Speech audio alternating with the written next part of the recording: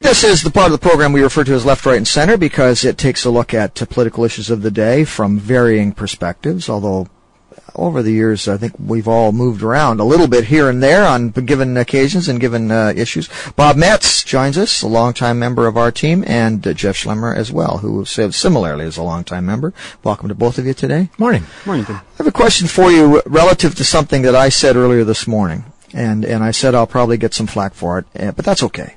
On the front page of the Free Press today, and I show these to you, there are two images from a flyer that was was sent around during the election campaign, purportedly to influence people not to vote Progressive Conservative.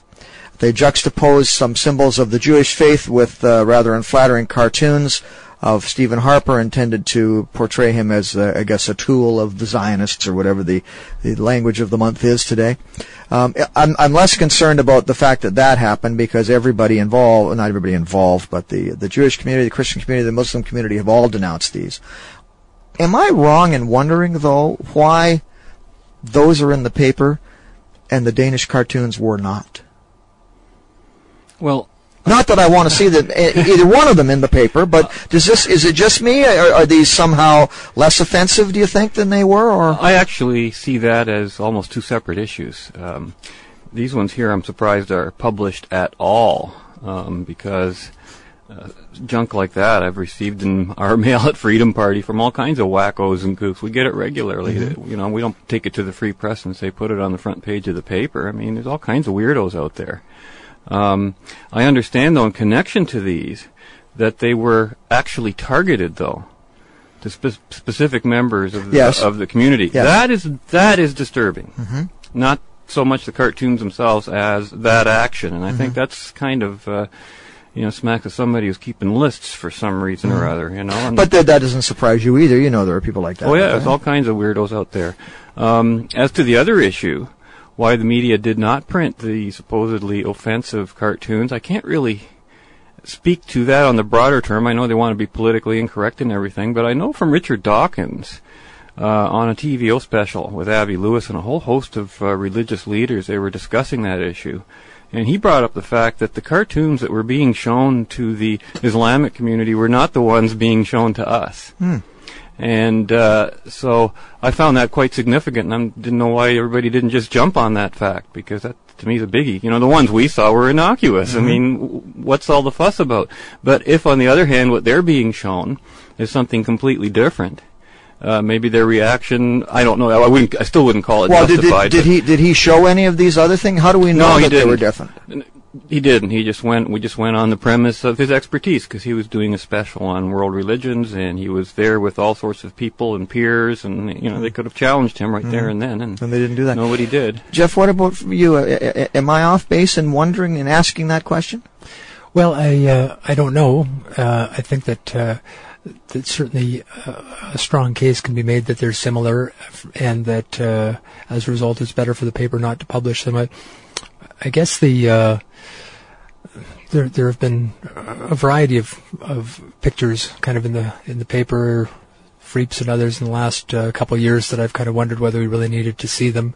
For instance, historically they've shied away from showing pictures of dead people, for example, and that seems to be changing somewhat. And I realize that there is a strong incentive to do those things because lots of people can't seem to take their eyes off that kind of stuff. It's the people who can't resist looking at the car accident on the way by. So it sells papers, and that's got to be attractive. The only thing I can think of, if one were to try and make some kind of a legalistic type of argument, is that I believe that, and whether this is correct or not, that part of the objection to the Danish newspapers or paper cartoons was that it showed an image of God, and that some fundamentalist Muslims say that there's a part of the Quran that says that it's that you're not supposed to show any image of God, that's blasphemy. So by showing images that purported to be God, that was offensive.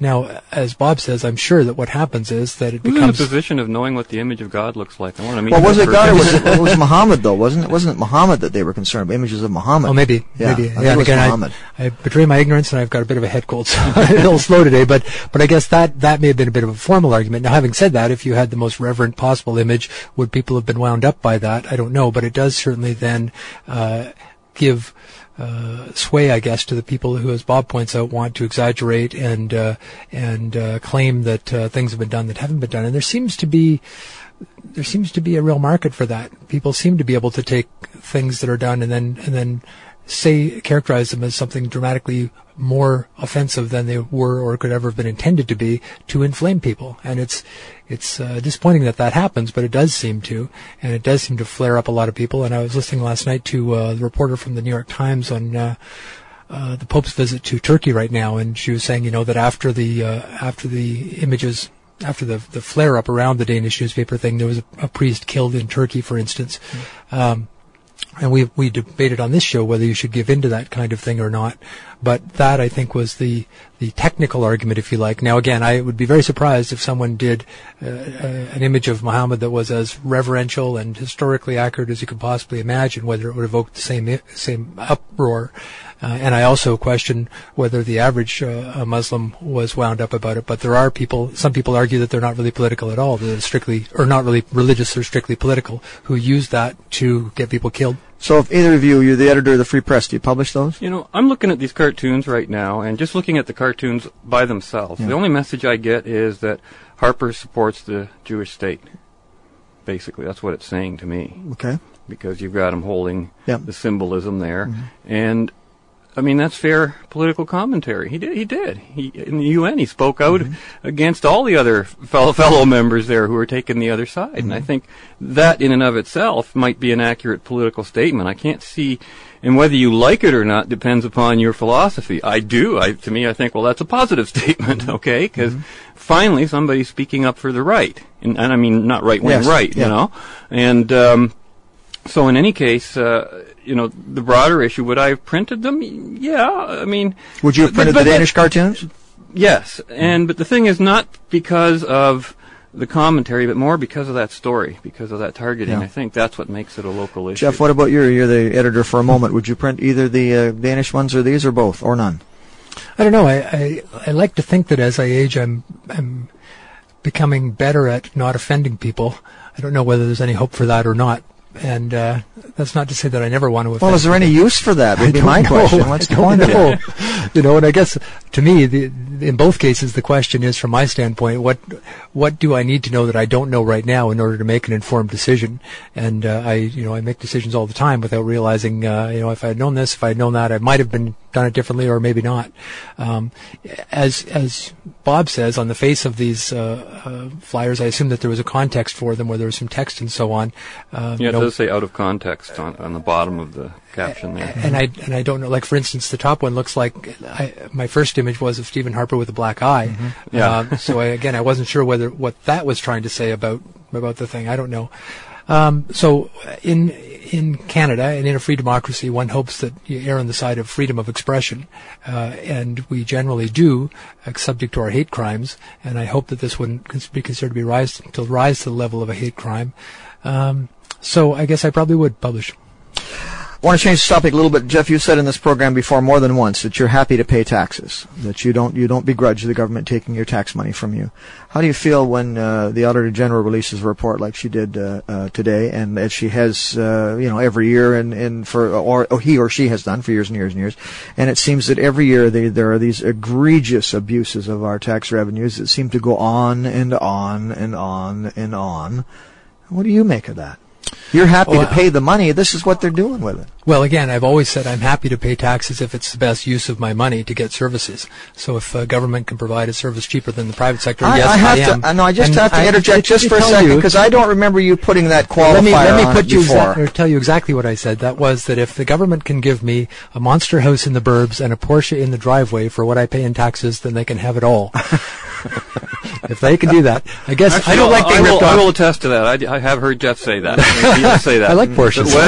But why he believes that the government forcing him to spend things will get him the things he wants when he can't do it voluntarily. That's the qualifier. I want a Porsche. It's a contradiction. I'm not simply talking cannot about resolve. a Boxster. I want a 911. Yeah, I hear you. Well, so what about this? So, and here's Ron Stewart, this guy that apparently didn't even bother to go to work, and there was no system in place to catch him. He worked there for 20-some years, and he's been retired for 2 or 3 years now before they finally catch up to him. I think it's horrifying, and I God bless Sheila Fraser. Like she's I think a good use of tax dollars. Her in her office every year they come out with this stuff. And having said that, the government is a huge outfit, and the trade-off is always, do you micromanage them to the yin yang, which is what I've found has been happening in the last 10 years with the government agencies I deal with. So there's just endless paperwork because nobody wants to be the one who ends up dropping the ball on something like this. But then you end up spending a ton of your time doing paperwork rather than providing services. Mm-hmm. Having said that, am I more offended by this guy than I am by when corporate fraud comes out and we find out that some CEO's paid himself a ton of money? I believe the head of the New York Stock Exchange last year was ordered to pay back $100 million that he had paid himself.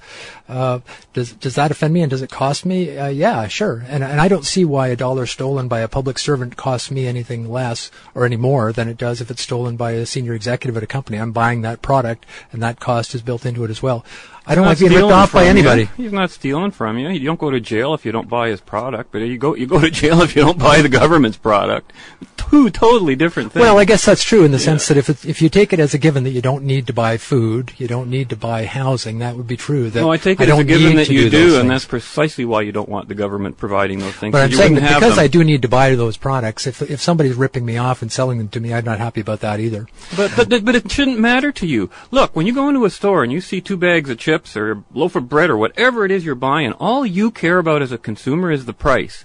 You don't know if the guy selling that to you is $1 million in debt, whether he's flush, whether he's paid off the building. It should not matter to you. Well, I hope you would agree that CEOs shouldn't talk about micromanaging. Fraud. That among other things, you look at Enron, for instance. Does Enron bother me? The fact that the smartest guys in the room defrauded their company of hundreds of millions of dollars. That's their business. That costs us in exactly the same way as does fraud, and I consider this fraud. That what this guy's talking about in the public sector. Okay, guys, we have to I have to pause. I can't even say it. We're going to pause for a second. We'll come right back with more on the Jim Chapman News Hour, Left, Right, and Center with Schlemmer and Metz. Left, Right, and Center with Bob Metz and Jeff Schlemmer today, and we've been talking. I'll get back to that just for a second. You guys were going there pretty good. Well, it's always been over the years. It's been those economic issues that Jeff and I disagree most strongly on. True. And it's funny because we agree on so many, quote, social issues, although there are differences there too. But, when I think about taxes in general, it strikes me that the average Canadian pays more than half of what he earns, to government, which is more than all of his basic living necessities combined. Mm-hmm. Okay, that I can even say that, to me, is a tragedy. We're living in a country that is just spending like crazy. To me, it speaks to the actual power of the capitalist part of the economy that can actually sustain all that, because government does not have its own money. Yeah, no, I made that point earlier today. Government doesn't produce a thing. But at the same time, we're living with a higher standard of living than we've ever had. So is that such a bad thing? And it's like, I like having a high standard of living. It's not because of the poison. It's because of the food. Okay, that's why we have the high standard of living. The problem I have, and I guess I'm in the middle here on this. The problem I have is I don't object to paying taxes as long as I get the sense my taxes are being used for something worthwhile. Listen, I don't object to that either. No, I understand, but I'm even prepared to put up with some things that I don't approve of because I understand that some of the things I want somebody else may not approve of, so that's okay. But this drives me crazy. Now, I don't know whether this guy is guilty as charged, and I don't want to convict him before he's had a full hearing, and I guess the RCMP is looking into it. But the premise that a relatively senior member of our government, drawing a very good wage, not only could get away with this, but would get away with this for 20-some years, offends me to my core. Not just him, but a system and the politicians that create it and sustain the system that would allow this to happen. Yeah, but what is to whom is this department responsible? To what market force? What's measuring it there? When the money's just pouring in from a taxpayer who has no choice, no knowledge, no information until way after the fact. But again, there are reporting requirements, at least now, up the yin-yang if you're getting government funding for anything. And this is what I never understood about the Quebec sponsorship scandal, is that they said, there's $1 million contracts where there's no paperwork. It's like if I want to get $100 from the government of Canada, I've got to fill out a ton of forms to get it's not the fraud that bothers. It's literally what they're spending money on. Consider the immensity of the fraud that's being pulled on us right now, being called Kyoto. How can they possibly spend any of our tax dollars in any way that will make any sense with that plan? Because many of them believe it's a good plan. Well, yeah, and what are they trying to do? Reduce the Earth's temperature. When are they going to measure this? And how are they going to tell us, hey, we've been successful? But Bob, you know that a majority of serious scientists unanimously agree. No, they did not. Kyoto is an accord among politicians, not among scientists. The scientific accord has another name, and I think, I forget the name of it. Yes, but they unanimously against Kyoto. The 80% or 90% or 98% of all the what was the word? I love the word they use, and I can't think of it now. Was it serious scientists they called them?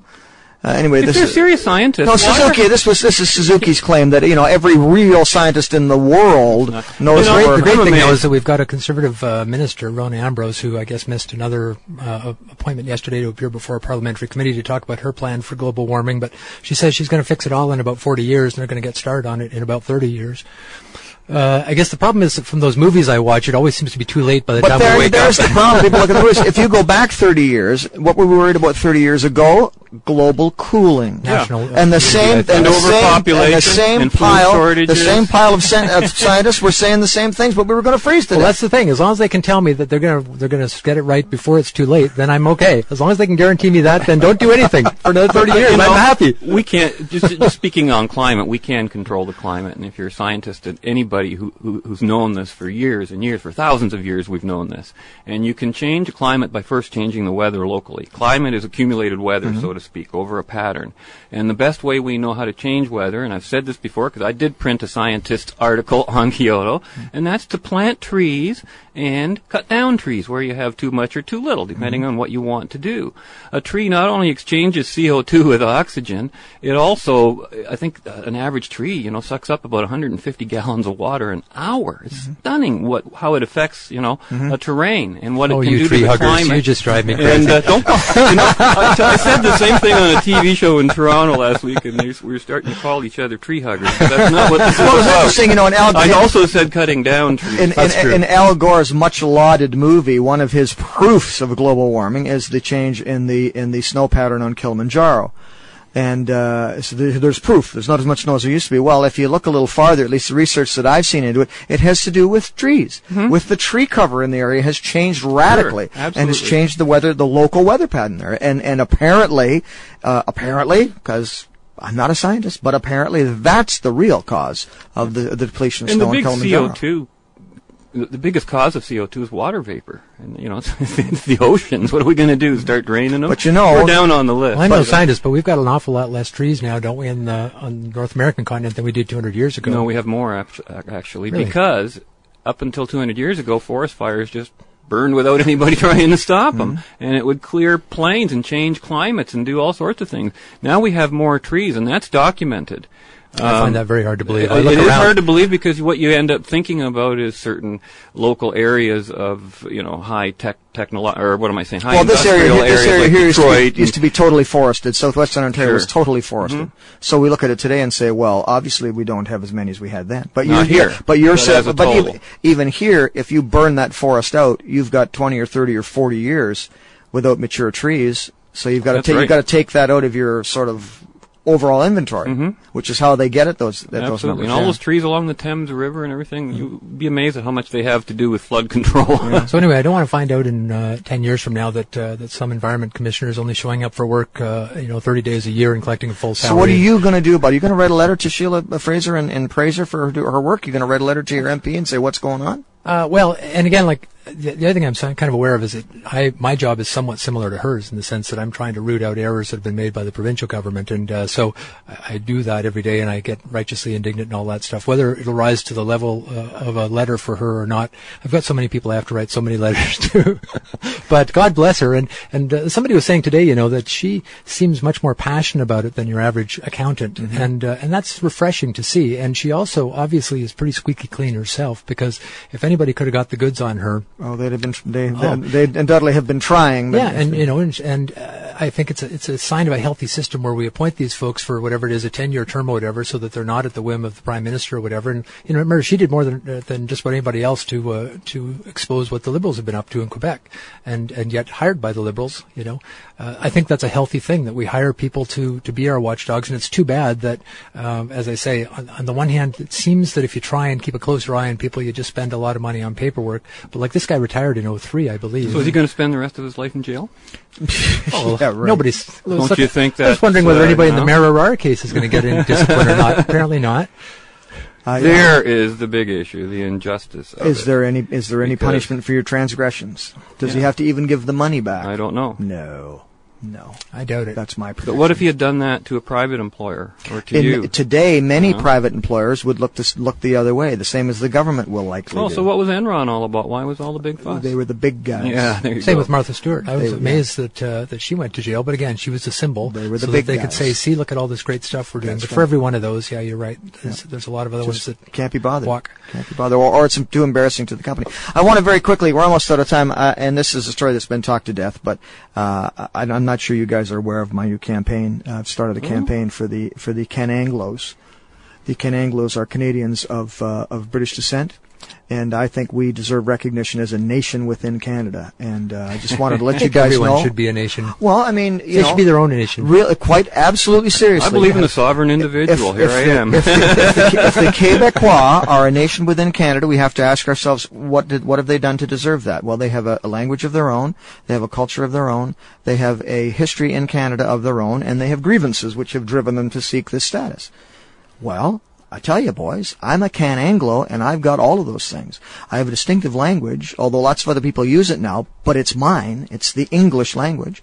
I have a distinctive culture, as distinctive as the Quebec culture. I have a distinctive place in history in the country of Canada. The only thing I don't have yet is a grievance. I've got lots of grievances, but I haven't kind of settled on which one I really want to bitch about. But as soon as I get that, I've got everything the Quebecois have. Why can't I be a nation within Canada? Why can't people like me be a nation within Canada? Well, I think they can. And that's the problem. As a lawyer, when I heard about this nation thing, it just has no meaning whatsoever to me. It has no legal force. To me, it was just a smart aleck way, an effective smart aleck way of shutting down the Bloc's motion about nationhood. And I still can't figure out why they ended up voting in favor of it. I don't get that Everybody at all. voted for it except, That's 16 what Liberals? I know, but not the Bloc are understand dedicated that. to not being on side with the Conservatives about that stuff. Haven't they already learned with the First Nations? Nations, nation in a government jurisdictional sense always means is defined by geography. In a government jurisdictional sense, but it is also, depending on what the dictionary you look into, it also can be used to describe a group of people of distinct ethnicity with the language, right. culture, So blah, blah, therefore, blah.